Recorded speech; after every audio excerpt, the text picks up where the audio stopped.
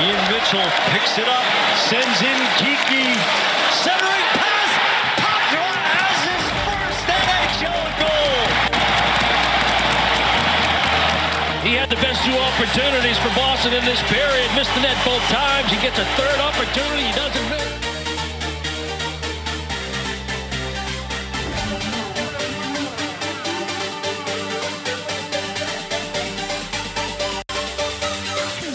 Brusque, back foot snapshot, and Poitras has his second. Well, 2 goals in 3:51 for the kid. He's making a case for himself to stick around longer than 9 games. You don't say.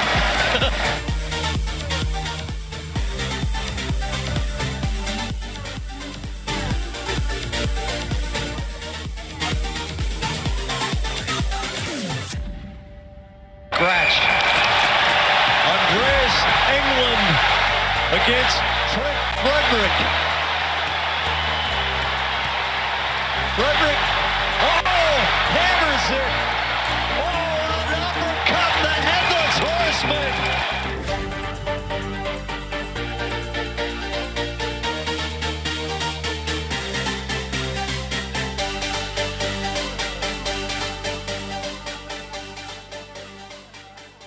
What's up?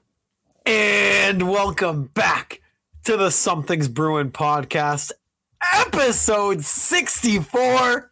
64. The Bobby Robbins episode. Brought Bobby to Robbins. you in partnership with the one and only Primetime Productions. You can follow them on Twitter at Primetime Prods. Doing a little bit of a Hampus Lindholm signed jersey giveaway right now. Rules are retweet that tweet from the Drop the Mitts Hockey Podcast account and follow Primetime Prods, and you are officially entered into the sweepstakes. So that's going live right now. The winner of the jersey will be picked prior to the game on Thursday night. So make sure you get into that sweepstakes. But hey, we're 5 games into the season right now. Regular season Bruins hockey team is undefeated still. Lucic is dealing with a little bit of a lingering injury to the foot. I actually watched the replay about 10 minutes ago. And you know whose fault it was? Yeah, let me know. Derek freaking Forbert. He fired a shot at it. No, I'm just kidding. It's not actually his fault. But still, I always rag on Derek Forbert. I just wanted to mention that it was his shot. just give him a little shot really quick. But yeah, Lucic is out right now. Matthew Poitras is lighting up the world. He's becoming a household name quick in Boston. And I don't think he's going to change his number either. That's kind of a random thought, but I think 51 fits him so well, dude. And everything's going so good too. Like, why switch up the vibes? What are you going to like? You can't do that. I was just talking about, I think I was talking about that with my dad, and or it might have been on our latest episode. It was probably both, honestly. I hate 51 so much, dude. Like it just doesn't, it isn't. And I guess like a number is not really a number until somebody makes it a number, if that makes any sense at all, right? Like who the hell wore 37 before Bergeron did, or who the hell was picking? We definitely did talk about this, because who the hell wore 63 before Brad Marchand did? Who was wearing 33 before Char? Like those are some ugly ass numbers, but like they made them cool. Now, like I'm sure like you walk into like a youth hockey rink in the Northeast, and every kid who wants to be a two-way center is wearing 37, or every little short kid wants to wear 63. And like Matthew Poitras, I don't know if he was maybe a big Ryan Spooner fan or what. I don't know if they gave him. Maybe. Like I thought that they were going to hold that number for a little bit after everything that Ryan Spooner gave to this organization. But no, I mean, I was wondering if it was a number that they just kind of gave him and said, 9 games from now, pick a new number, or if you're going to roll with it. But like you said, I mean, I don't know. I mean, he's been one of the better players on the ice every time he's out there. He got 2 goals the other night, pretty much single-handedly won the game for the Bruins. I mean, yeah. If it ain't work, don't fix it. Yeah. But that's the thing too with 51. Like now, whenever I see 51 on the ice, I'm like Poitras. Like that's Poitras. Like I really, because part of me is still like Spooner. Oh no, really? Poitras. A little bit, really. Yeah. Dude, completely wiped away from my brain. Ryan who? Ryan Poitras. Spooner, I feel like those early years there, like Ryan Spooner was like kind of the prince who was promised. Like this guy is gonna be gross someday, and then he wasn't. And like, again, I'll say it again. Who the hell wears 51? Who wore it before Spooner? Who wore it after? That's like, it's like those, like when you're a little liquored up, you're hanging around the fire with your buddies, beers have been flowing, It's 11:30 at night on a weekend, and everybody starts just pulling names out of a hat. You remember when Ben Jarvis Green Ellis was on the Patriots? You remember Von Wafer from the Celtics? Like, you just start pulling out some random ass names, and I feel like Ryan Spooner. You remember number 51 Ryan Spooner on the Bruins? Who else wore that damn number? And I feel like if anybody is upset about Patra's emergence, there's only one person in the world who's upset, and that's Ryan Spooner. Because he's now no longer the number 51, and not like it was ever a claim anyways. I mean, he was the only 51, but he's completely wiped away from Bruins lore. He's gone. He's and all it took was a 19-year-old kid to do it. But hey, welcome back to the show, episode 64, the Bobby Robbins episode. If you haven't had a chance to look at Bobby Robbins highlights, I mean, Jesus Christ, this man was just a wrecking ball with two fists, and he would just cave people's faces in. The man's got a book coming out early 2024 called Sex, Drugs, Pucks, and Souls, Secret Life of a Hockey Fighter. And I've seen little snippets of it, him on Twitter to kind of talking about it. I've seen some crazy stories, and hopefully we'll be able to learn a little bit more in the future and dive a little bit deeper into it. That might be a little bit of a teaser, but I guess we'll see. Still kind of in the works, but yeah, I mean, we were saying it earlier. Bruins undefeated so far. The last time we recorded, the Bruins were set to play 3 games. Obviously, they play Chicago tonight in about an hour, so we won't be talking about that game, but maybe we'll do a little bit of a preview, and then as you listen tomorrow morning on Wednesday, you can see how wrong or dumb we were. But obviously for the Bruins, dude, they went on this West Coast road trip early in the season, which sucks because we were all so hockey starved, right? We waited so long for the season to come. We get a couple games, at regular times, 7 o'clock, 8 o'clock, whatever. And then all of a sudden you get hit with these 10:30 starts. And it's like, oh my God. ridiculous. Like, I know you didn't get a chance to watch at least the Sharks game. I know you didn't get a chance to watch. Yeah, I mean the Sharks game, and if there was a game I was gonna miss, I was happy it was a Sharks game because they have nobody notable on their team. It seemed like a fairly boring game when I woke up and looked at the box score. I'm glad I saw LA because that was a good game. And I mean the Ducks suck as well, but they have plenty of guys in that team. Like, I don't like Trevor Zegras. It was. That was Leo Carlson. It didn't play. I don't like Trevor Zegras. It was nice watching him get it taken to him. And I do have Troy Terry on my fantasy team, so I was enjoying watching him play. But no, like we talked about it last week, like those 10:30 start times are so stupid. Like so stupid. Yeah. And it doesn't make any sense that we're in the 21st century. Like, a random Tuesday night in October. Let's just have every single team in the NHL play on one night. We can have this huge ESPN extravaganza. Call it the Frozen whatever they're doing tonight that Butchergrass is hosting. But let's do it on a Tuesday in October when people are busy. Like, what? Why couldn't you do it on a Saturday? Or do it on like Thanksgiving or something? I don't know. That's dumb too. But like that's what I was saying. Because like, you can do something like that where you can have every single team play on one day and stagger. You have 16 games. So you can stagger them throughout the day. So they all start at different times. But when you have a major East Coast market team go out West, you can't have the game start an hour early, 9:30 even. I would do it that. No, you got to keep it at 10:30. That's what pisses me off. But if you're going to have a West Coast road trip, it's best to have it at the beginning of the season. Guys can come together. Also, like if you miss game 4 of the season, big deal. If you miss game 78 when the Bruins are making a playoff push, that sucks. And I mean miss it as in like I don't want to have to stay up until 10:30 on a work night. I'm an old man now. But did you see after the game, I know we're talking about the Sharks game right now, but did you see after the Jesus Christ, the Ducks game? There we go. Where Patra had 2 goals. Did you see him after when they gave him the puck? How innocent he looked, dude. He was like melting into the ground. I was like, oh my God. But before we get into that, because we definitely will, the Sharks game, you were right. Good game to miss because it was just watching paint dry, dude. It was so boring. Ullmark, the Bruins get the 3-1 win. Ullmark makes 26 saves on 27 shots. Pasta with a goal again. It was a wild goal too. One of those weird ones where you just kind of like it just bounces off of everything and goes in. Marchand with a goal and JVR with a goal. JVR with 3 goals right now on the season. Actually, am I right about that? Am I right about that? I think you are. Yeah, because he had that 2-goal game.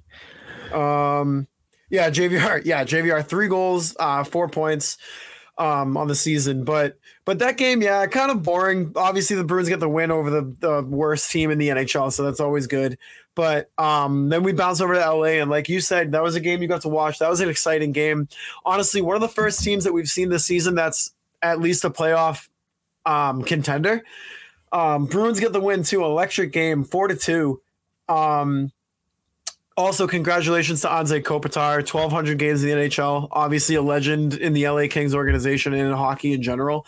I would honestly love to see him as an individual get another cup before he retires too, because he's kind of a, I don't want to say Walmart version because he's not a Walmart version, but he's very similar to Bergeron in the fact of his 200-foot game, the way he leads on and off the ice, the fact that he's been with LA his entire career. One cup, like it's actually funny you say that because I distinctly remember when Bergeron retired that everybody was like, oh, like that, you're a legend, you're the greatest two-way forward of all time, you're first ballot Hall of Famer, and everybody was acknowledging for him Bergeron for how great he was, and LA Kings fans were like, what do you mean he's the second? Kopitar is better than Bergeron. And there was like legitimate discourse, I remember, around hockey Twitter when Bergeron retired that Anze Kopitar was better than Bergeron. And it was only Kings fans.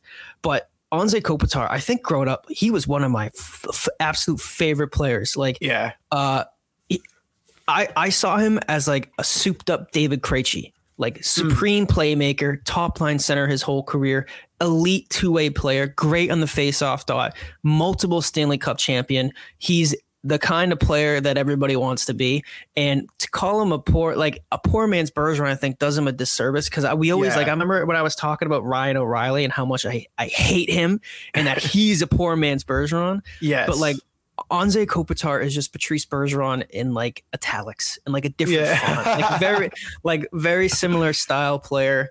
I think overall he was a better offensive player. He had more career points, but Bergeron, in my opinion, the opinion of everybody else, is the better player. The whole point of this wasn't a compare. I was going to talk about how I think the coolest moment of the night was Kopitar, his son coming in the locker room and reading the lineup. Did you see that? Yeah, I did. That was cool. And the moment that they shared when Anze ran over and gave him a hug, that was pretty cool. But for LA, like they've had a lot of turnaround from their what was that 2012 their first right after the Bees.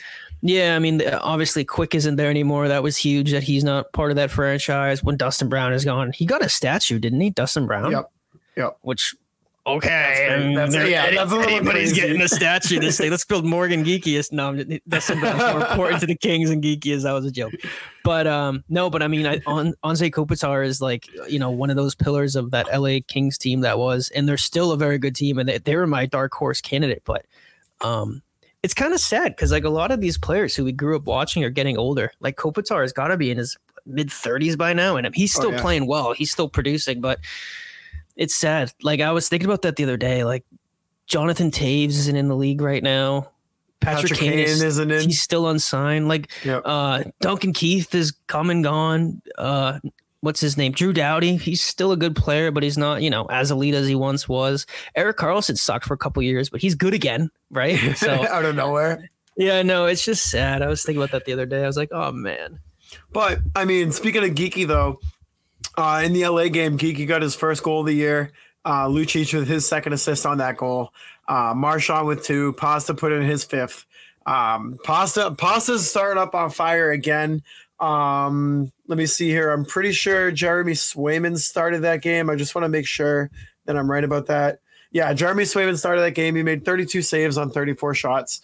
And then we went to the Ducks, and this game, the first period at least. Did you get a chance to watch that game? Yeah, I did. First period, I don't know about you, but I thought the first period was just so boring. I almost fell asleep, happening. Yeah, there was nothing happening.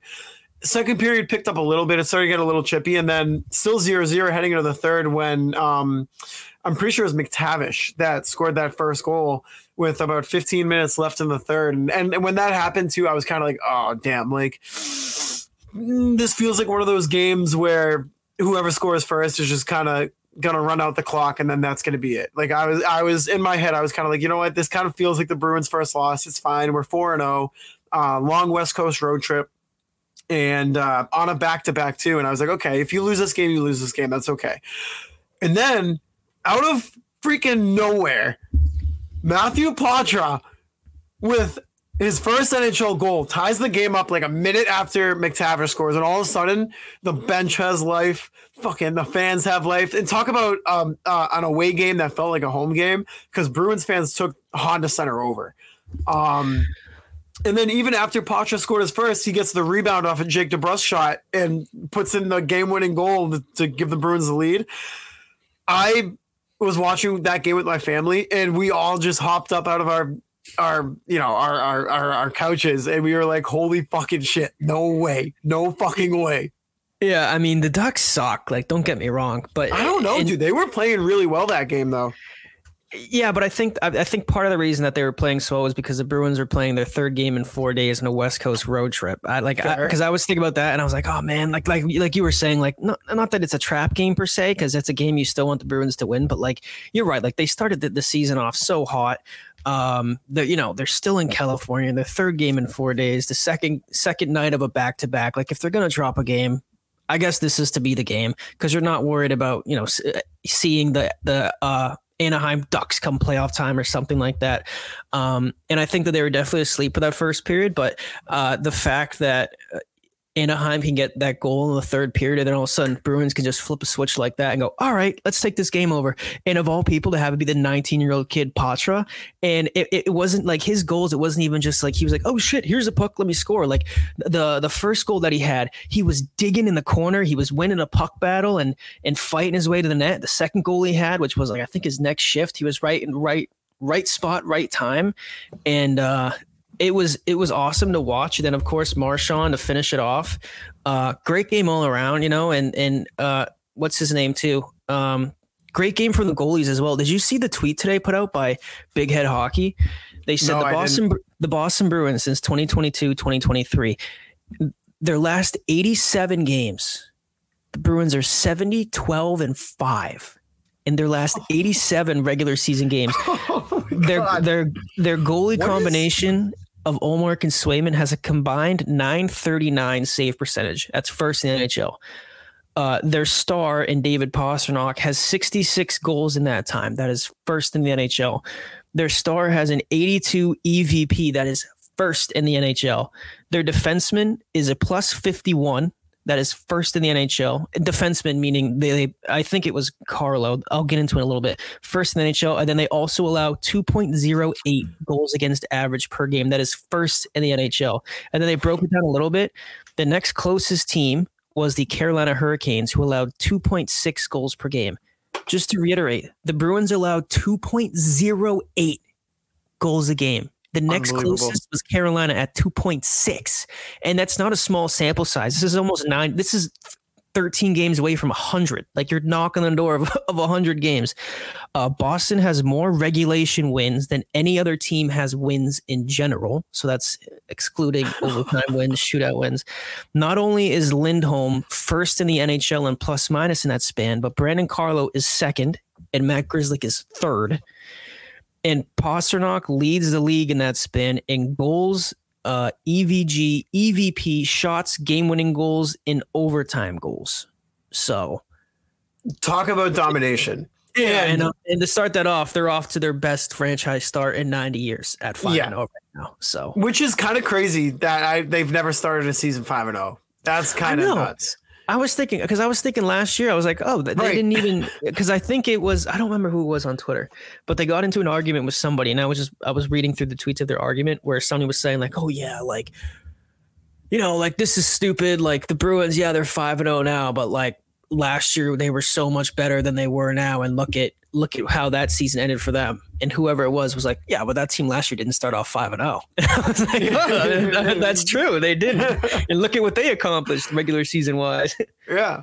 And even to kind of jump off of all those stats too, Jim Montgomery is in his second year with Boston. He's led this team as a head coach for 87 games.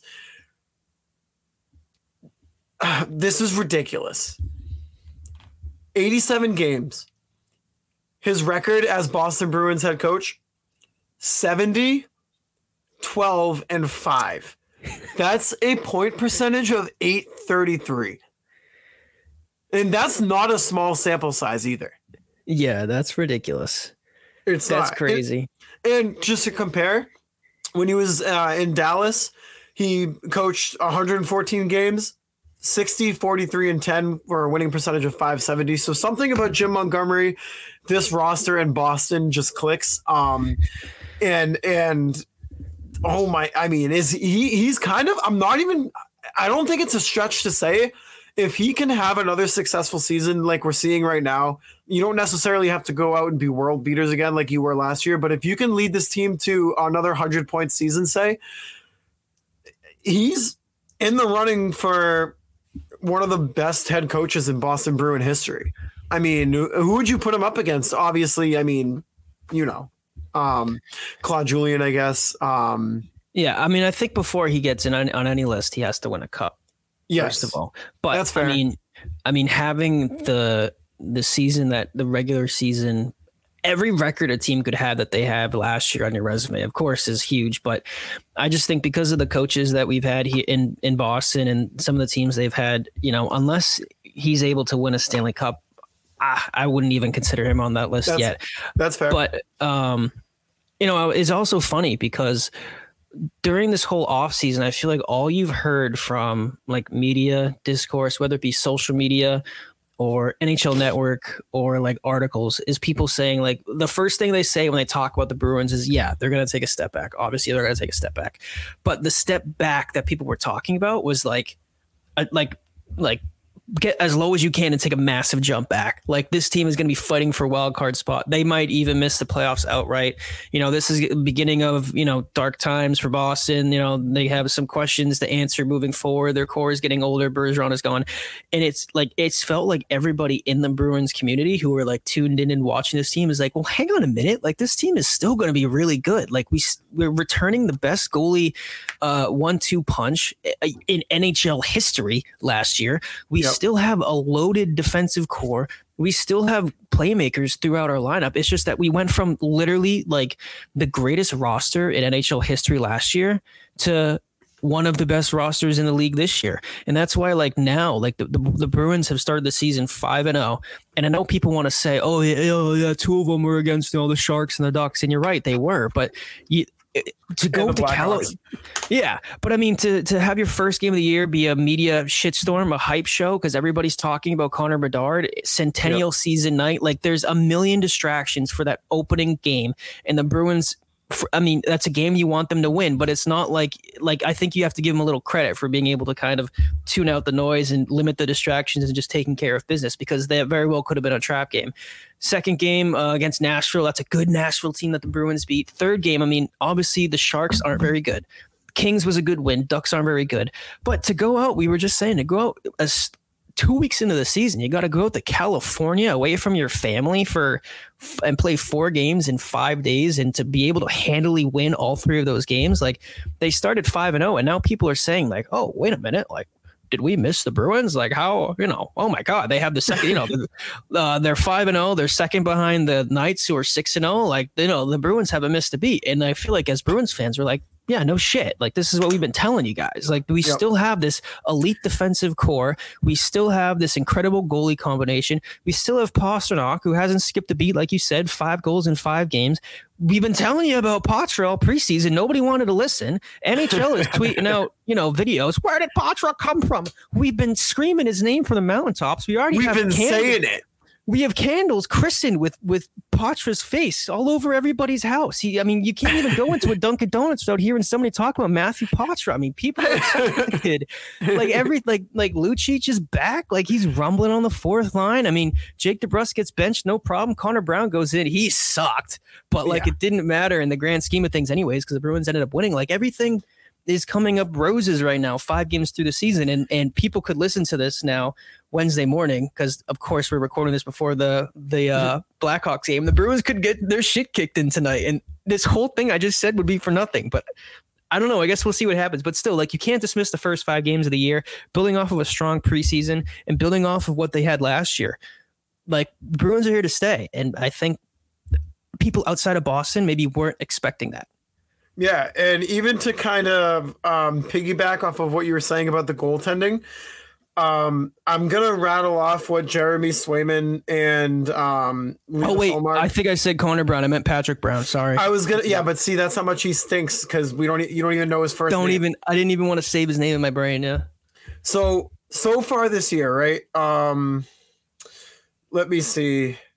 Through 3 starts for the Bruins this season, Linus Ullmark 3-0-0, a 1.00 goals against average, a 962 save percentage. That's 76 saves on 79 shots.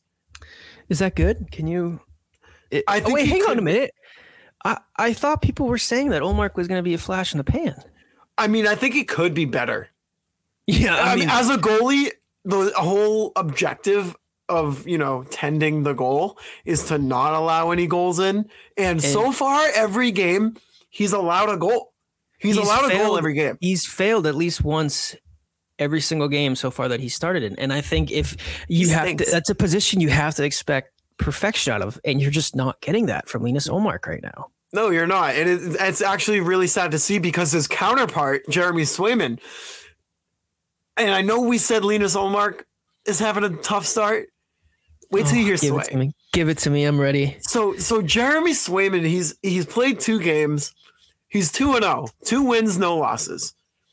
He's got a goals against average, unlike Ullmark, who has only allowed 1.00 goals against a game. Jeremy Swayman is at 2.02 with a save percentage. Yeah, with a save percentage of 943. So you're telling me that if Jeremy Swayman saw 1,000 shots, he would give up 67 goals? Just about. That's a ridiculous amount of goals to give up. I mean, 67 goals in one game, seeing 1,000 shots. And like we said, too, the whole point of being a goaltender is to tend the goal. Yeah. The whole point is to not let the puck in. These guys are letting the puck in. These guys are letting the puck in. I mean, what do we do about that? I'm ready to see Brandon Bussey. That's what I'd do about it. I think we trade them both. I think Jim Montgomery goes down to Pure Hockey and he grabs one of those like black like stop it things, that kids shoot on when your goalie's dad is stuck in traffic and is late to the game when you tie that thing up. I think that's what they do. Either that or the Bruins every game they lay the net down and everybody has to shoot it in the top of the net like you do again when the goalie's dad is stuck in traffic. And I think that's your only explanation because if you're seeing 1,000 shots and you're letting in 67 of them, that's 67 too much. I'm expecting perfection. Too many. I just can't believe that there's no shutout. But all jokes aside, holy shit, are Linus Ullmark and Jeremy Swayman fucking back? I know that's back or what? And they had every and again, it's only been 5 games, but they had every reason after what happened last year to go close the door and look at each other and go, oh, we're not doing that shit again. Right. I'm doing that shit again. I mean, I don't know. Last year when and it's also crazy too. Listen, I need to dial it in because I'm getting too ahead of myself.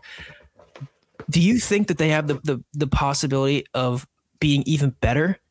Because if you look at their numbers last year, their combined numbers last year, unbelievable. They're ridiculous. But that also included the first month of the season last year when Swayman sucked.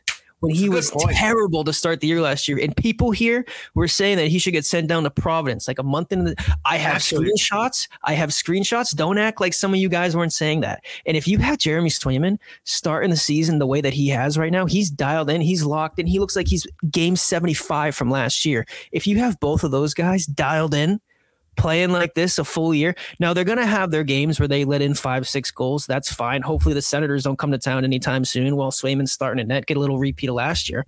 But if you have both of those guys who don't miss a beat and they don't struggle for a month like Swayman did last year, I mean, their numbers could be even better than they were last year. I don't want to say it, but they could. Mel, I actually didn't even think of that. So I went back and looked at Swayman's stats last year and He started, he started 37 games. He was 24-6, 24-6-4, 227 goals against average, 920 save percentage with 4 shutouts. I don't think it's a stretch to say that he could be better than that this year. And the way that Ullmark has been playing this year, it's funny because, I mean, people who listen to the show know that neither of us are really analytical nerds, right? Like we don't really understand fully the analytical stuff. We don't do numbers. Yeah. No, it's the eye test, all about the eye test, right? And when you're looking at Ullmark in these games, you can just tell he's dialed in. Like, and it just seems effortless for him. Even on some of the hardest saves that he could make, he just gets down low and he makes himself as big as possible. And he 9 times out of 10 makes the stop and close, whether he has to go post to post, whether he has to make a sprawling save, he always somehow manages to find the puck. And it's really weird because obviously, you know, us growing up, right, where we went from Tim Thomas to Tuukka Rask, then to Jeremy Swayman and Linus Ullmark. I mean, all 4 goaltenders that we've been able to watch. Holy shit! Like, how lucky are we? First of all, I don't think it's a stretch to say that Linus Ullmark looks the most calm, confident, and just foundational more than any of them. And Tuukka was known for being that guy, like just like foundational to the core. He doesn't flop around. He doesn't do anything. The thing about Tuukka was that he was like kind of like when he looked skinny-ish, right? Like he didn't look like a big goalie, but when you look at Ullmark, I mean, Jesus Christ, it looks like he's wearing like a sumo wrestling. He looks like a Mack truck. Yeah. He's huge, dude. And he takes up so much space. And even on breakaways or whatever, I'm never like, shit. I'm like, all right, Ullmark, like fucking do your thing. Like do your thing. Yeah, no, it's funny you say that because I remember, I distinctly remember watching Ullmark's last start and watching him do like the pregame skate around. Yep. And for a guy, like he's a tall guy, he's like 6'5", but if you've ever seen Linus Ullmark, the guy is tiny. Like I think in his Twitter bio, he still has it. He's an esport gamer or something. Like he plays video games. Like he has that kind of body type. Like he's just like a skinny, lanky dude. And when you watch him, like I was watching him in the pregame skate, and he was so wide, like you said, sumo wrestler wide, like massive. And I remember listening to an episode of Spit and Chicklets, the one that Tuukka Rask was on, and he was talking about like, you know, comparing himself to Tim Thomas and how Thomas is a legend and he's a phenomenal goalie, but how him and Thomas were almost like yin and yang because their styles were so different. Whereas like Thomas is going to flop around, you know, he's not afraid to like leave the net and do what he has to do to stop the puck. Whereas Tuukka Rask was so technically sound and he's always like his quick movements and tracking the puck, and not saying that Thomas isn't, but you can just tell 2 different goaltending styles. And watching Linus Ullmark, like I've said it before in this show, he doesn't move any more than he has to. Like he is so technically sound, like the way that he's able to watch a puck in and kick it out, and like he isn't over sliding, he isn't over committing to the puck. Like he's always in between the pipes, he's always facing the puck, he's never out of position. It's unbelievable. And I think that Ullmark's style as well as Swayman's style are a little more similar because it's not like Tuukka Rask and Tim Thomas where you have, you know, on one hand you got a flop and fish and Tim Thomas, and on the other hand you have Tuukka Rask who's technically sound. Like Jeremy Swayman is also a very technically sound player as well. So I think it's nice when you're in there because you have 2 goalies playing the same style who are never going to go out of their way to sell their defenseman out, like sliding out of the net or maybe trying to go out and at the blue line and dive and make some sort of save or whatever. But I forgot what I was going to say after that. I was building up to something and I forgot what I was going to say. It's going to be something goaltending wise, but because I was going to say, I remember last year how Swayman had that 1 month where he really struggled, especially giving up a goal like first shot of the game. I think I tweeted it the other day. I remember what I was going to say. I tweeted it the other day as well, talking about the Bruins goaltenders, how you were just mentioning about how lucky are we, like the goalies that we've had here. And I think I was talking to Tommy on Twitter about how like in in the stretch where the Bruins went from Tim Thomas to Tuukka Rask to Linus Ullmark and Jeremy Swayman, like if you want to include Jeremy Swayman and Linus Ullmark together as one set, you have 3 different generations of goalies. All 3 of them won a Vezina. All 3 of them have led the league in multiple categories at some point in their career. And in that same 15, 16, 17-year period where the Bruins went from Thomas to Rask to Swayman, Ullmark, I mean, you have a handful of teams who had double-digit number 1 goalies on their roster who were starving for a goalie. And that's why it's like, how lucky are we? Like, now we got 2 of them on the same team. Like, of any team if the New England Patriots, for example, like the Pats kind of suck now. They do suck now. And like people look at that and they go, oh, thank God. Like, this is finally like their day of reckoning is here. And like, I wonder if like people look at the Bruins and they're like, oh, like the Bruins have Tim Thomas. Oh, great. Now they have Tuukka Rask.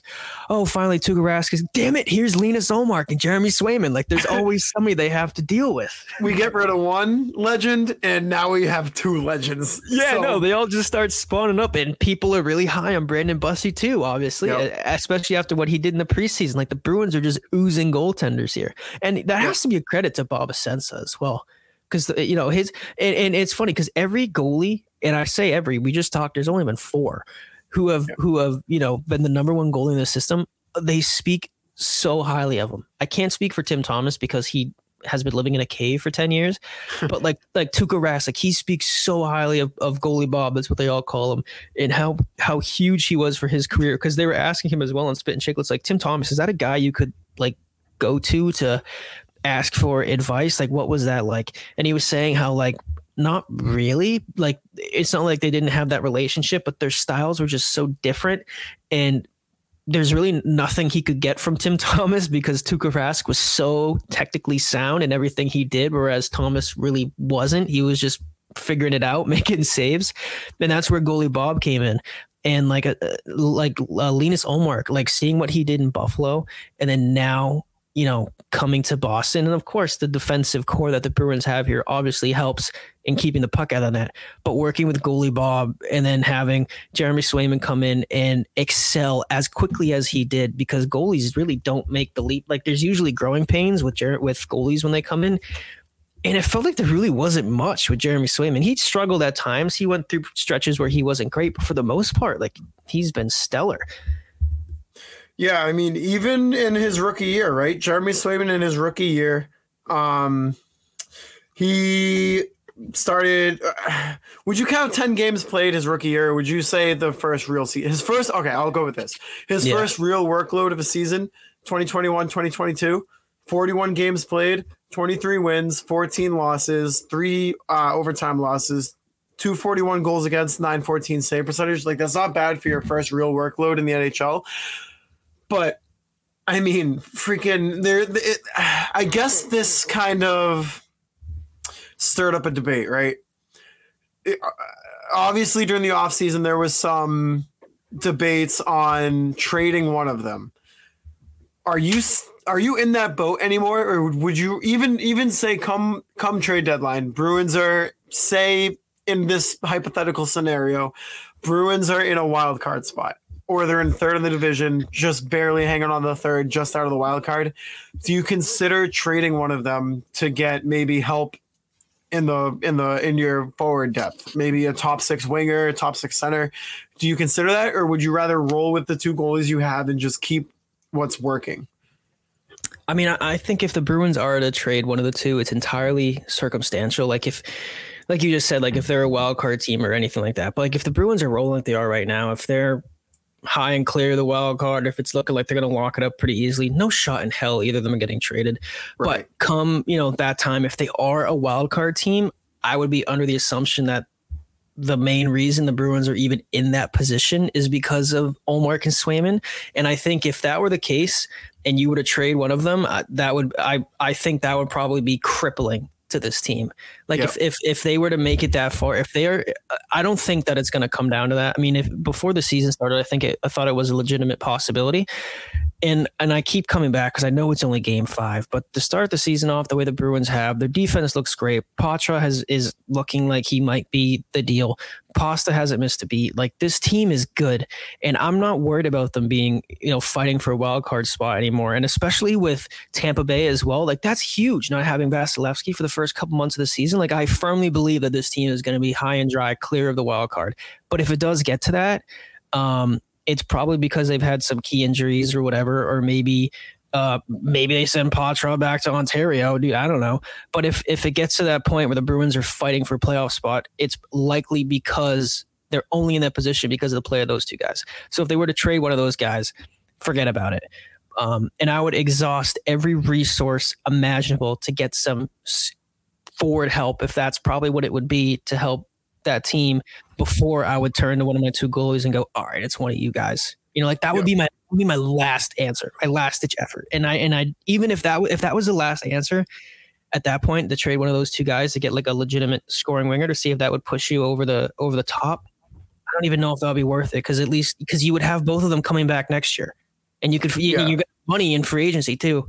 So I don't know. I before the season started, I know, like, I'm fully aware that I was all aboard if you get to the trade deadline moving one of those guys. But after watching them the first 5 games of the year, literally not miss a beat at all and return to the level of dominance that they were at last year, I don't want to move any of them anymore. Yeah, no, I'm with you too. I think you keep them through the season. I think you have to, right? You can't. They're the best goaltending duo in the league in last year NHL history, and they're kind of they're right back where they left off. You can't get rid of that. There's other options you can look at. I think you got to keep those 2, and plus the chemistry between them. If you break them up, who knows what that does to their psyche and how that affects them going forward. Yeah, just thinking about it too. I'm sure there has, but I can't think off my head. Has anything like this happened before, team building wise? I know teams throughout history, obviously dynasties and whatnot, they have a strong core, whether it be, they have an elite defenseman to pair with a couple of elite forwards or vice versa. And you have teams that have built their organization, their roster from the defense out. They have an incredible defense. They need some help. Or they have a balanced forward, but their defense is making up for the goalies. Has there ever been a team that has just pounded you with 2 elite goaltenders? And it's not like it's like a changing of the guard thing where you have one of your goalies is 38 and you have this young phenom coming up, like Thomas and Rask, for example. You have Linus Ullmark, who's in the prime of his career, with a 25-year-old Jeremy Swayman. These guys are going to be elite for each of them at least the next 3 to 4 years. Has that ever happened before, where a team, it's almost like in football, right? Some offenses are just dominated by the running back. You get a couple good running backs and a good line. Forget about the passing game. This is how we're going to beat you. And it's a little different in hockey, obviously, but for the Bruins, we're going to start with our goalies. We have these 2 elite goalies who can shut the door every single night. We're going to have an extremely deep defensive core, and it seems like everything is kind of built out from that. And if they want to have these close games, that's fine. We're going to win them. But how many games? They just went 3-1 the last week alone, because they have the goaltending and the defensemen to win these close battles. And scoring, forget it. We'll figure it out. We have Pasta. He's going to score. We have Marchand. He's going to score. Patra, if he comes around, he's really starting to get going here as well. 2 goals in his last game. We'll figure it out. But at the very least, we're going to keep the puck out of our net, and we're just going to win games that way. Yeah, 3 points in 5 games for Matthew Patra. But with that being said, we might as well jump into the DMs and the voicemails here. So I know we did get 2 voicemails. Mel, I think we should start with those. Yeah, we got 2 voicemails from the same phone number. The first one was on Sunday morning at 2 a.m. And the second one was Sunday morning at 3:30 a.m. So have not listened to these yet. Should be interesting. This was right after the Bruins Ducks game. So, not right after. It was 5 hours after or whatever. you get the point. Hang on. Let me throw it on speaker. All right, here it is. Hello, gentlemen. It's been a while. Solid performance by my boy Derek Forborg tonight. You guys are lucky AJ Greer is still here. But to my question for the pod, would you rather see the Bruins keep these jerseys for the next year, or go back to what they had during the 2022-2023 season, because in my opinion, those jerseys are 10 times better than what they got going on right now. I don't know, dude. I know these are specialty jerseys. I know they're for the Centennial, but having something fresh and something new is really refreshing to see. And they don't necessarily have to go back to the same jerseys that they were wearing, for the past 10 years, right? But like we've seen with the reverse retros, winter classic jerseys, and these jerseys now too, I wouldn't necessarily mind seeing a different iteration of a new home and away. I really wouldn't. Yeah, I'm with you. These jerseys, I love them. I was actually tweeting about it with Gail on Twitter, because the first time I saw them, I hated them. Like when the Bruins first announced them, they look like ass. And when I saw them on the player, like when I saw them in action, when they're on media day, when I think I saw a video of Matt Grzelcyk walking wearing them, and Brennan Carlo was wearing them, and I was like, oh, wait a minute, these actually look kind of cool. And I'm totally with you right now that I love the jerseys right now. I'm a big fan of them. I love the third jersey is definitely my favorite. But no, they've definitely been growing on me. But I also know that by game 70, I'm going to be like, oh, get these things off my screen. I'm probably going to get sick of them. And I've seen a couple clips on Twitter of the Bruins wearing their normal jerseys. And part of me is like, oh, I kind of miss that. I kind of want to see their normal jerseys come back. So I wouldn't mind. And I think what you said was perfect. I think that the jerseys they're wearing are great right now. I think come the end of the year, I'm going to start to get a little sick of them, but that's okay. And I think that next year, I would not mind if they tinkered with their jerseys a little bit, because this is the time.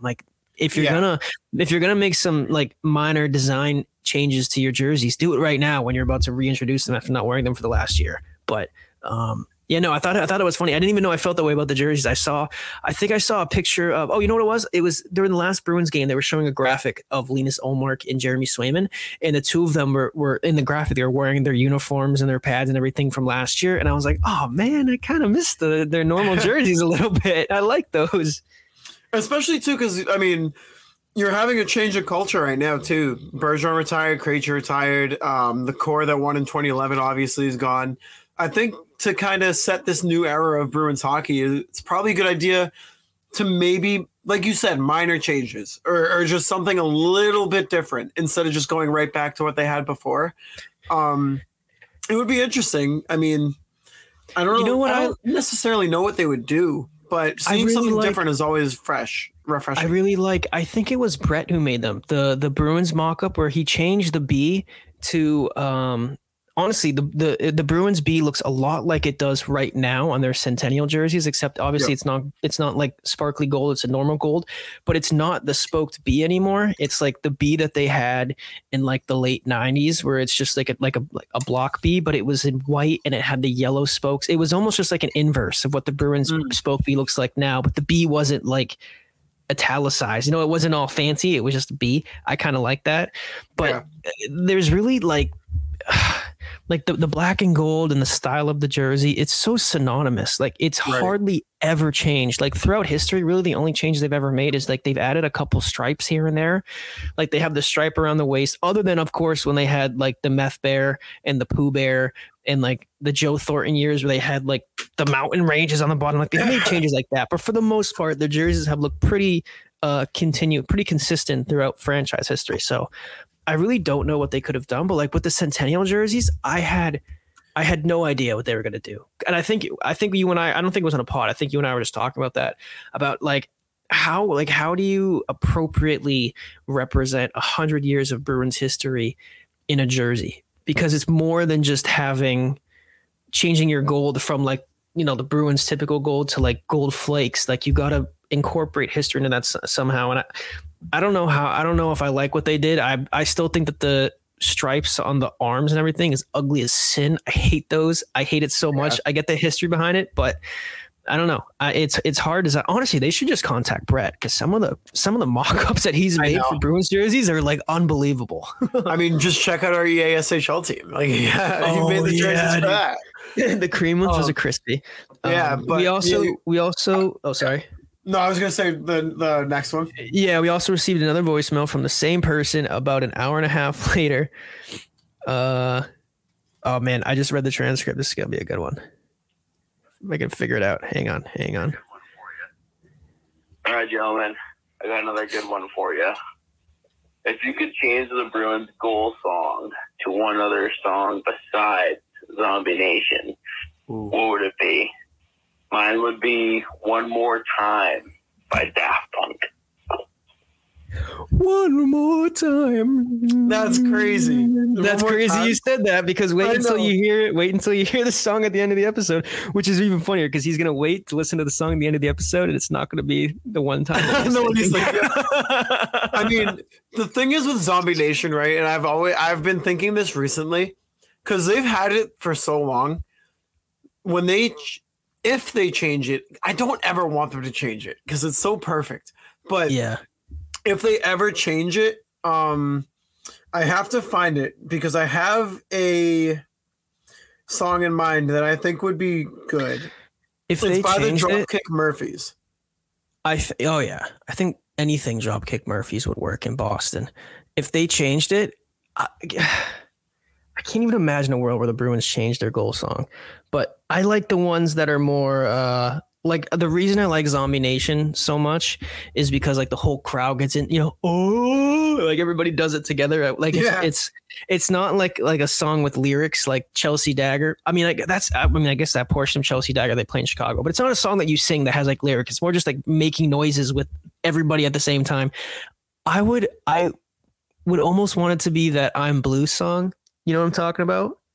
The Dubba Dee Dubba Die song. Wait, hang on. Let me play. Yeah, I know. Yeah. Like, imagine the Bruins score and I'm Blue Dubba Dee. I mean, it would be better if they were the Columbus Blue Jackets or some shit, but I think that would be funny. It would be funny. All right, so this is sorry. I muted my mic because I wanted to try to find the part of the song that I was talking about. So it's called The Lonesome Boatman, right? So here it is. Ready?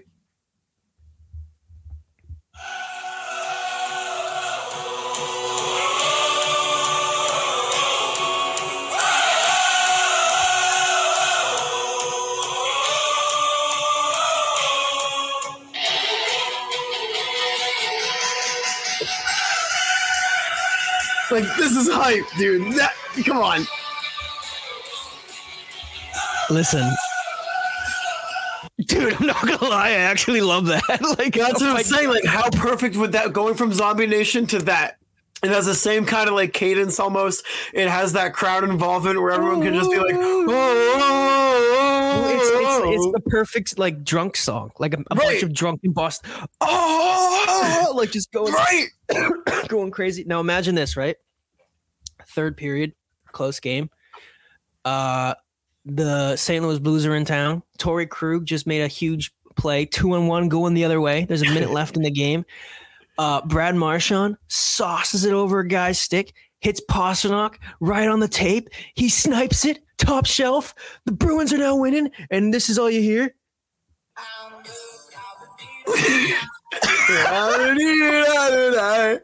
right, so ready? So, dude, yours is so much better than mine. Damn it. Ready? But same scenario. So, like, tie game 82. You need to get this win to secure a playoff spot in Boston against Toronto. Excuse you. Yeah, I got the Miller burps again. Tie game 2-2 against Toronto. Game 82. You need this to make the playoffs. 30 seconds left. Matthew Poitras comes down the ice on a 2-on-1 with Pavel Zacha. Feeds it to Zacha. Zacha back to Poitras.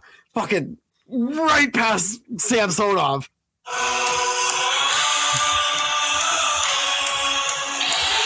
Right here, this part. Ready, right here. Yeah! Let's go!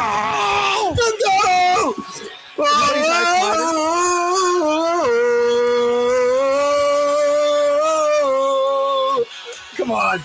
Like, that's my God. Dude. And it's actually Dropkick Murphys too. Like, it's perfect.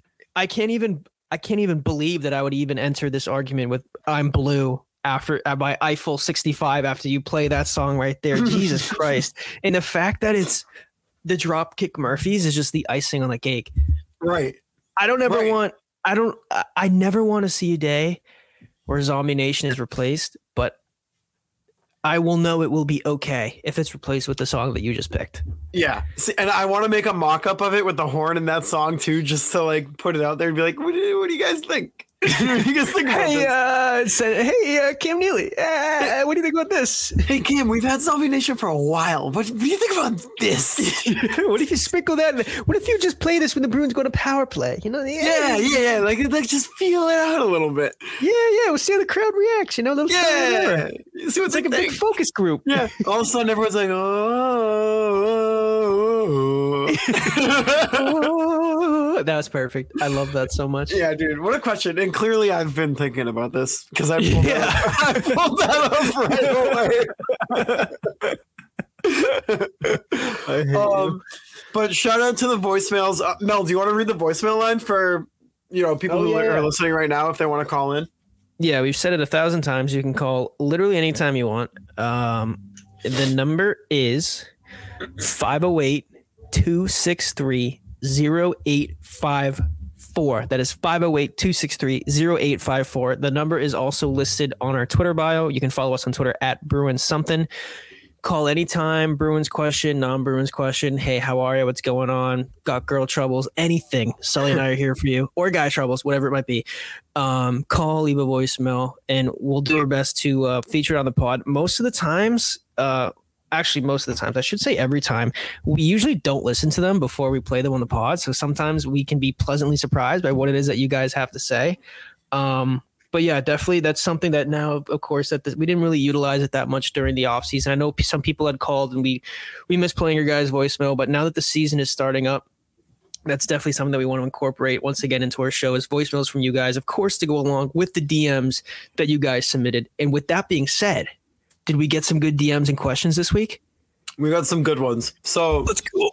Earlier today, we asked you guys to send DMs. So we got some good answers here. We got some good questions. The first one comes in from Celtics Dom Toretto, a.k.a. the Meat Man. You can follow him on Twitter at That's our center, baby. 253, our center, face-off wizard, the man in front of the net, just creating chaos. He's JVR. Is Poitras Bergie incarnate or is Meat Man JVR reincarnate? But he said, is Poitras Bergie incarnate? Here's a little interesting stat. Both second-round picks. Both came into the league as teenagers. Both Canadian. Both Canadian. Poitras and Bergeron both scored their first goal in their fifth NHL game. Is Poitras Bergie incarnate, or are we all crazy? Both have 7 letters in their first name. Both have 7 letters in their first name. There's also, hang on, before we even continue. They both got their first goal as a teenager. Didn't they both get it in their 5th career game as well? I just said that. Did you? I'm sorry. You probably couldn't see me. I was counting. I was using my fingers to count how many letters were in Matthew and Patrice. That's also shout out to Bees Memes because he tweeted this out. Shout out. You can follow him on Twitter at Big Bad Bees Memes. Poitras wears 51. 51 backwards is 15. There are 15 letters in Patrice Bergeron. Also, didn't they both score their first career goal in their 5th game? I'm not sure if they did, but I think that Bergeron and Poitras both scored their first career goal in their 5th career game. Did they really? I think so. Dude, the parallels are so. It's like, have you ever heard the story about like the parallels between like Abraham Lincoln and John F. Kennedy? JFK? Yeah. That's creepy. That's creepy. Weird. If you haven't heard that, go look it up because we should put out a conspiracy episode in the middle of the week and just talk about stuff like that. JFK was shot in a shot in a Ford and Lincoln was shot in a Ford theater. Yeah, dude. And I can't. I'm a history nerd, so this episode would be 4 hours long, but we can talk about that for another time. Hang on. I'm gonna rattle them off. Find the graphic. I'm gonna rattle them off. Let's see. Okay. Ready? Little history lesson for you guys. Abraham Lincoln elected to Congress in 1846. JFK elected to Congress in 1946. Lincoln elected president in 1860. Kennedy elected president in 1960. Both were particularly concerned with civil rights. Both wives lost a child while living in the White House. Both presidents were shot on a Friday. Both presidents were shot in the head.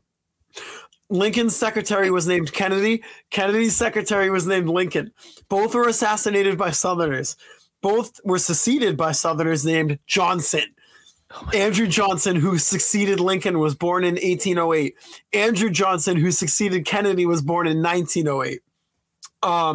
John Wilkes Booth, who assassinated Lincoln, was born in 1839. Lee Harvey Oswald, who assassinated Kennedy, was born in 1939. Both assassins were known by three names: Lee Harvey Oswald, John Wilkes Booth. Both names are composed of 15 letters. Lincoln was shot in the theater named Ford. Kennedy was shot in a Lincoln car made by Ford. Booth and Oswald were assassinated before their trials. A week before Lincoln was shot, he was in Monroe, Maryland. A week before Kennedy was shot, he was with Marilyn Monroe. Wait, Lincoln was shot in a theater and the assassin ran to a warehouse. Kennedy was shot from a warehouse and ran to a theater. I mean, you can't listen to something like that and not think that we live in a simulation. Dude, okay, well then let's go back to Poitras and Bergeron.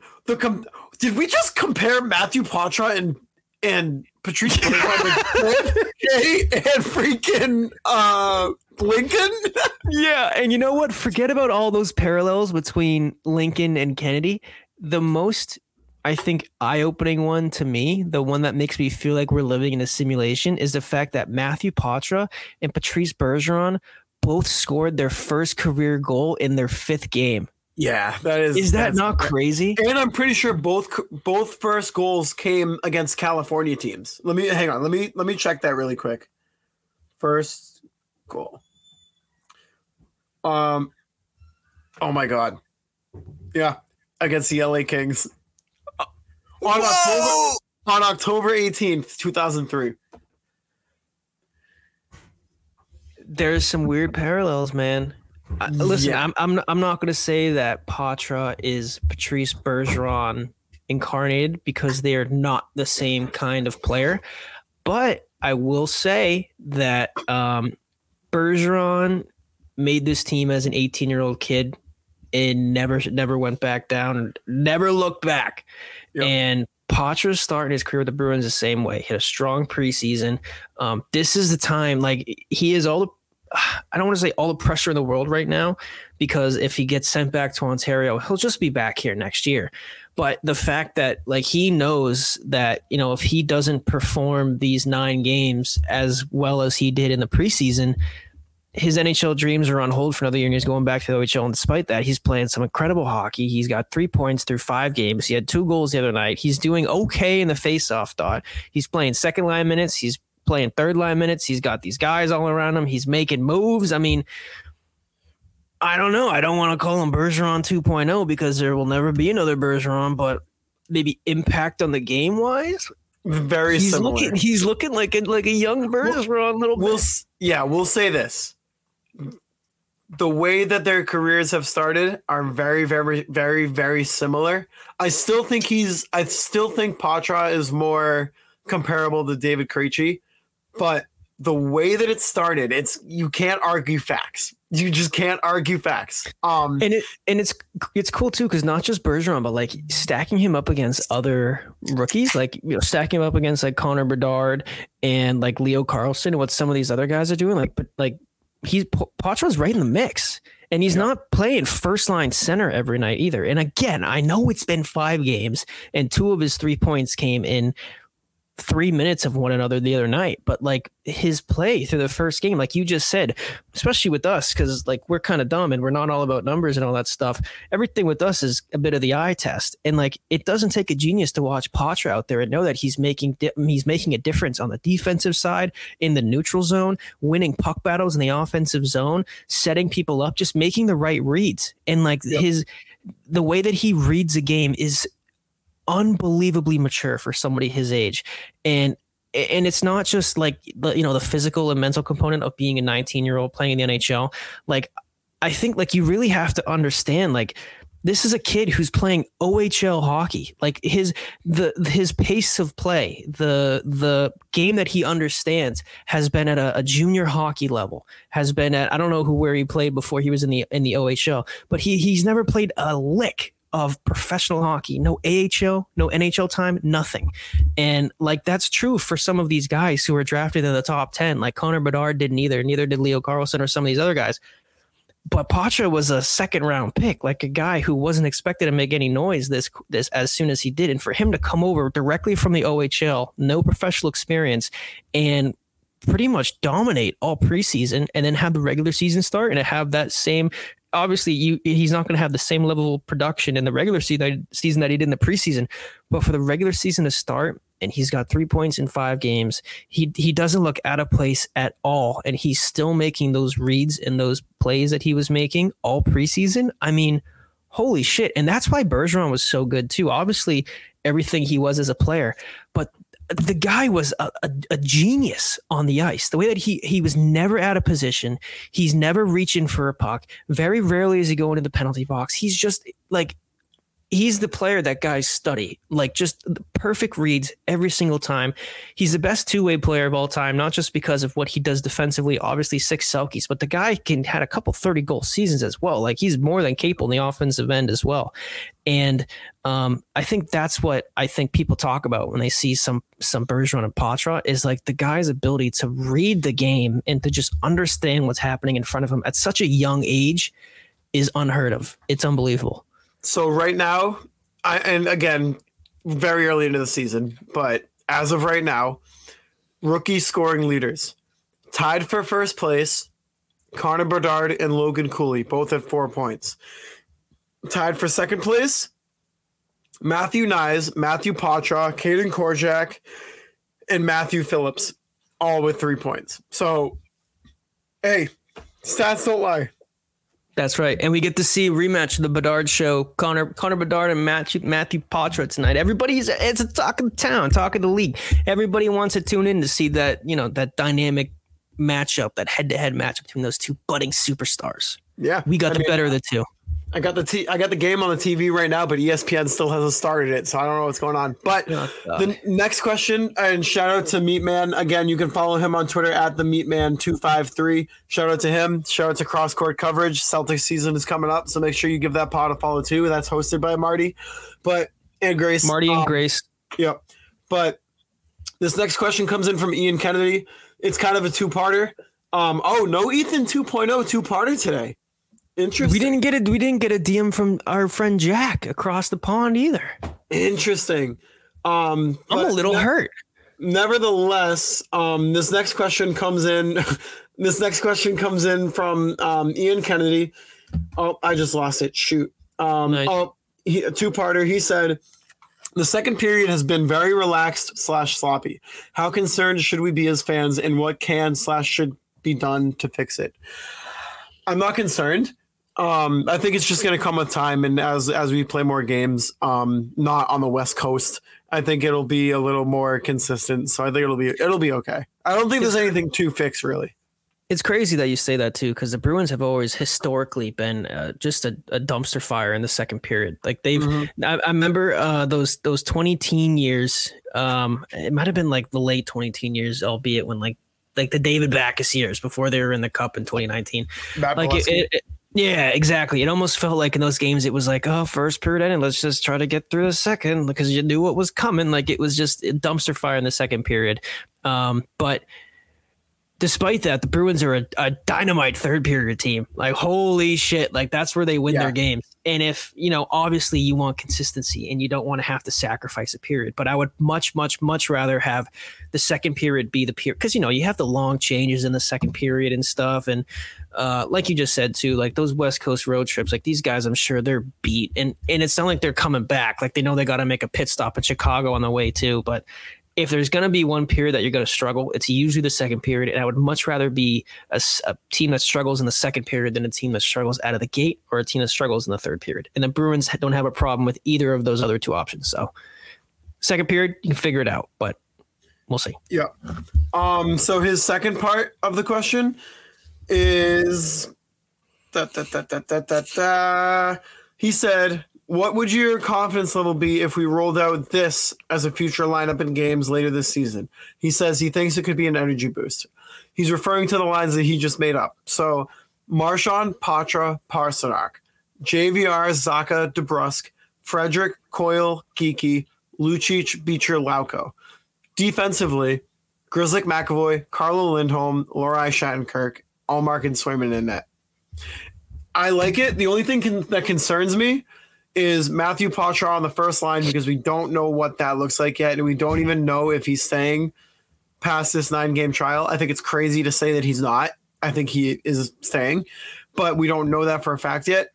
And I still don't know if he'd be able to handle a workload of a first line role. But in a perfect world, I love it. I think that could be a lot of fun. Yes. I would love, because Matthew Patra is unbelievably creative. Everything we just said about him. And like, imagine what he could do with Pasta and Marchand on either side of him. Like, oh my God, that would be a lot of fun. But I do still, in the back of my head, always have secondary scoring. And you know, like Zacha, like would he be able to create with Jake DeBrusk and JVR on the line? Obviously, the way that they've looked to start the season, yeah. But is JVR realistically gonna be, scoring 3 goals every 5 games like he has? And Jake DeBrusk, is he gonna be able to continue to contribute like he did last year? You would hope so. But I think that those lines would be a lot of fun. I would love to see Patra get top line minutes, but I don't know. I'm all about balance. Yeah, no, me too. So shout out to Kennedy for that. Again, follow him on Twitter at KennedyI57. Next question comes in from our guy, Tommy Bennett. Follow him on Twitter at TJBennett37. Shout out to him. Shout out to Running with the Devils. But he said, hot take / bold thought. Want yours. Sweeney signed Swayman to the bridge deal for 1 year, not just for financial reasons, but to see if he can replicate last season's success. So far, he is. His guess, they trade Allmark this summer and ink Sway to a long-term deal and bring up Bussy. I think that's, honestly, I think that's closer to, truth than not. I don't think they trade him this year. I think what you have in goaltending is set.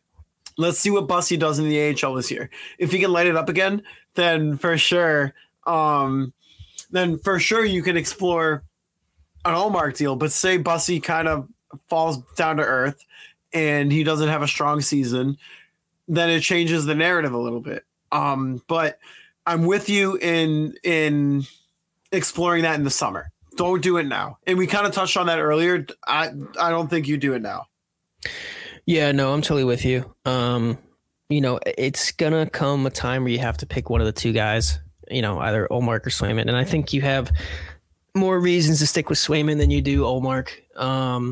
And I mean, we'll see how this season goes, but come off season, if you have to move one or the other, especially if you need to make a big play, whether it be to get some scoring or something. I know I was just saying I wouldn't do that in the regular season this year, and I still would not do that this year. I think that's a question for the off season. But if Bussy is that good, I know everybody's been talking about how good Bussy looked in Providence last year. He looked great when he played in the preseason. I know preseason obviously is a different beast than the regular season, and he's also not going to get any NHL minutes this year either, because it's not like he's going to, they're going to bench Swayman or Allmark for a game just to see Bussy. But maybe towards the end they could, depending on what right. Their position looks like in the standings. But if like at the end of the day, like I have no reason to not trust the Bruins' judgment in goaltending. They've hit on everything. Even their decision to trade Vladar over Swayman, people were saying that they traded the wrong guy. You feel dumb now? Like, holy shit.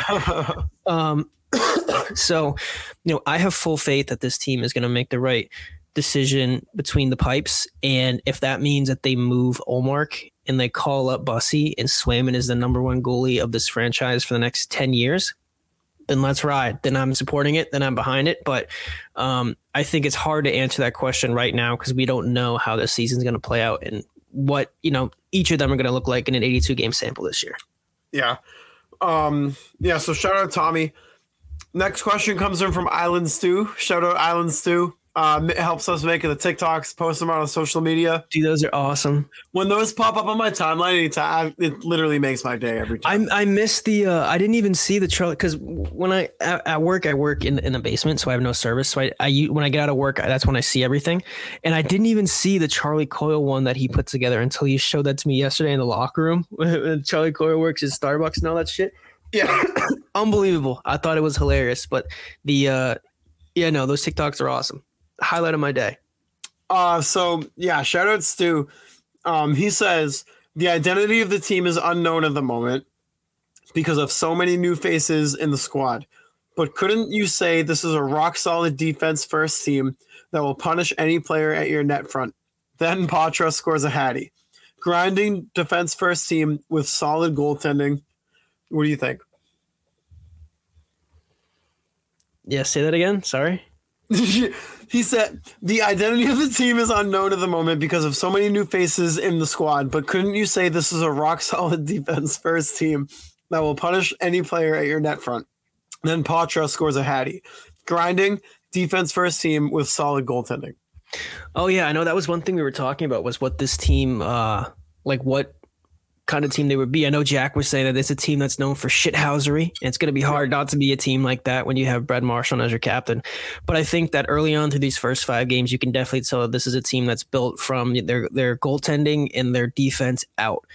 They might have, maybe Pasa has a night off, or we don't know if Patra is going to stay up after the 9 games, and we think he is, but he probably will be. But still, this is a team where you know that your offense might not. I feel like this is a team where you know your offense might not show up every night, but the way that the defense is constructed and your goaltending tandem, you know what you're going to get out of them every night. And I feel like the Bruins of old, and when I say old, I mean like the early 2010s, they were so strong defensively. Like Chara, Seidenberg, Ferentz, Johnny Boychuk. They had Tim Thomas, Tuukka Rask. Like that, they would beat the shit out of you. You were not going to have a good time going to their net. Like Stu just said, you're going to have to battle in the corners. And I think that it's not like they went away from that.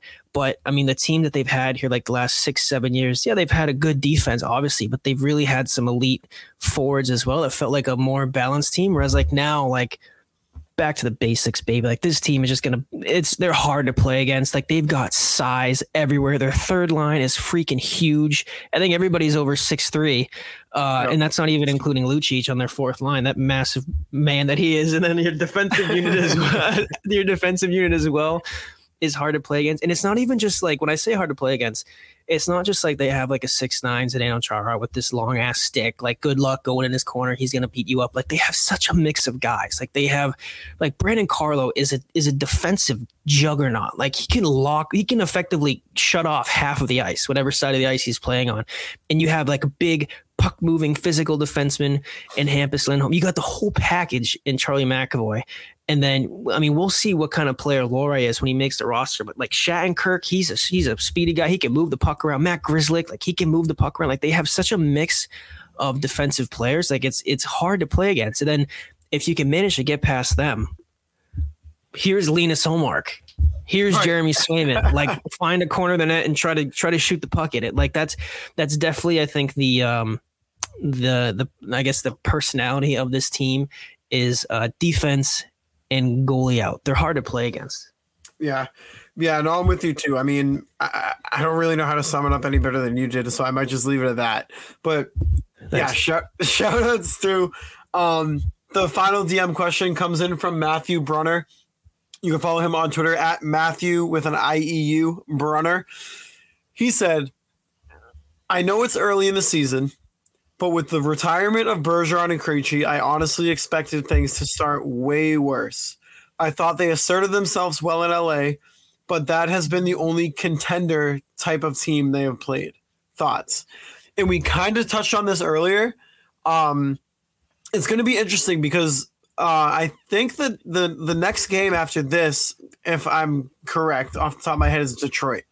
And right now, Detroit is on fire. DeBrincat is on fire. Hey, what's up with him? I don't know. He heard us talking shit. But Mo Sider on fire. Little Caesars Arena on fire. Motown is back. Hockeytown is back, it seems. And it's funny that it is because when you lump together, the three teams in the Atlantic who are kind of looking to make the next step right this season, it was Buffalo, Ottawa, Detroit. And Detroit, in my mind, was the least likely team to get there. So I think as long as tonight's game against Chicago goes well, even if we lose, and again, like we said, we're recording during the game, so we don't really know yet, but the Detroit game is going to be a giant test. That's a big one. Yeah. The Bruins' next game is actually Thursday against the Ducks, and then they have Detroit. Okay. They have Detroit right after on Saturday, but no, I'm with you. And like the first 5 games of the season, I mean, I mentioned it earlier. Like, I know that they just played the West Coast teams. They opened their game against Chicago, but like, I don't know. Like, I think it's more than that. Like I already said, like that game against Chicago, like it nationally televised game 1 of the year, the Centennial Night, the Garden's jumping. And like that's definitely a game that the Bruins should win, obviously, but I don't think it's as easy as that. You just look at the paper and say, "Oh, game 1, Chicago, win." Like I think that there were factors into that game that could have thrown the game Chicago's way, or it could have distracted the Bruins, whatever you want to say. And the West Coast road trip, like those trips are always hard. Whether it be a team from the West Coast coming to the East, like you're not sleeping in your own bed. You have the time difference. Like you're playing on the West Coast. Maybe your family at home is already in bed. For every reason, I don't want to make excuses for the guys, but for every reason in the book, those games aren't just normal games. Like it's not like the Ducks. The Ducks are coming to town on Thursday. Okay, yeah, that's the game that the Bruins should curb stomp them. Like they should beat the shit out of the Ducks that game. But they first 5 games of the year, they should have won those 5 games, and they did win those 5 games. And I don't have anything to complain about. They're doing better than I thought that they would. I thought that they might drop one of those games, and we did our predictions last week. We both said the Bruins go 2-1, and they outperformed. But like you were saying, like the level of talent that these teams have had to start the year is definitely not as high as what the Bruins are going to have come Saturday, because they have the Ducks on Thursday, they have the Red Wings on Saturday, then they have the Florida Panthers, the Toronto Maple Leafs, the Red Wings again. Then they go to Dallas, or Dallas comes here. I don't know. It doesn't say. They play Dallas, then they play the Islanders, and then they play Montreal, who started the year 3-1 themselves. So, they have some tests coming up. Obviously, Toronto's a good team. 2 games against Detroit. Dallas is a good team. So it's not going to be a cakewalk. But, if you look at the first 5 games of the Bruins season, they're 5-0, and you go, yeah, but I understand. These next games coming up after the Ducks, I think, is where we're going to start to see more of what they're made of, because then we're hitting on game 9. We'll be able to see what's going on with Patra. They have some home games, some away games. They're playing some teams that we think are going to be making a push, and some Atlantic teams as well. Finally, we get to see Detroit come to town. Yeah. So, I think we'll get a better understanding of what this team is like after they play those guys. But I mean, after the first 5 games, I don't think there's really anything anybody should be saying, oh shit, about. Like, this team is really good. Yeah. Yeah. So shout out Matthew. I think that was a first time question asked too from Matthew. So shout out to you. I've seen him on Twitter before. Yeah. But hey, that about does it for episode 64 of the Something's Bruin podcast. The Bruins and the Hawks right now, they're about halfway through the first period. So just to give a little, look into where we're at right now, it's 0-0, 10 minutes left. So as we get off this podcast, we're going to watch the rest of this game. Shots are even 7-7 right now too. I've been watching a little bit on my phone, and it looks like a pretty fast-paced game. But shout out to you guys. Episode 64 of the Something's Bruin podcast. 5 games into the season, 5-0, 10 points out of 10. Obviously, David Pastrnak lighting it up. Marchand's looking good as cap. McAvoy looks good on the back end. Jeremy Swayman and Linus Ullmark landing up the world in net. So hopefully, we can see that continue. A fast start to the season, a good start to the season, and they're starting off on the right foot. So let's continue this as we head into the Halloween season, into November, and we're gonna roll right into heavy hockey season. And we'll be here every week to keep you guys updated. Keep sending us questions. Keep sending us voicemails. Just to remind everybody, we are brought to you by Primetime Productions. Follow them on Twitter at Primetime Prods. Follow myself on Twitter at _Mike Sullivan. Follow Nick on Twitter at Nick Melanson _. And follow our Twitter account for the podcast at Bruin Something. No G at the end. And with that being said, we'll catch you next week. Bye.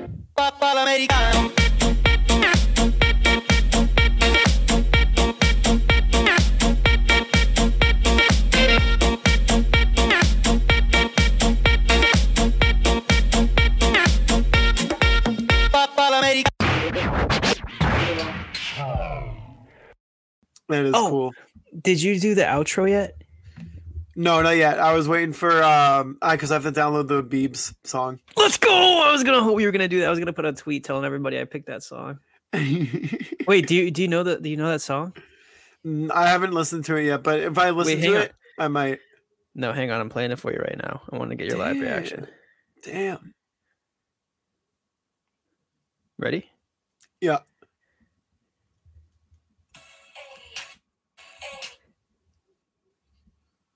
Oh shit! It switched over to my headphones. Hang on.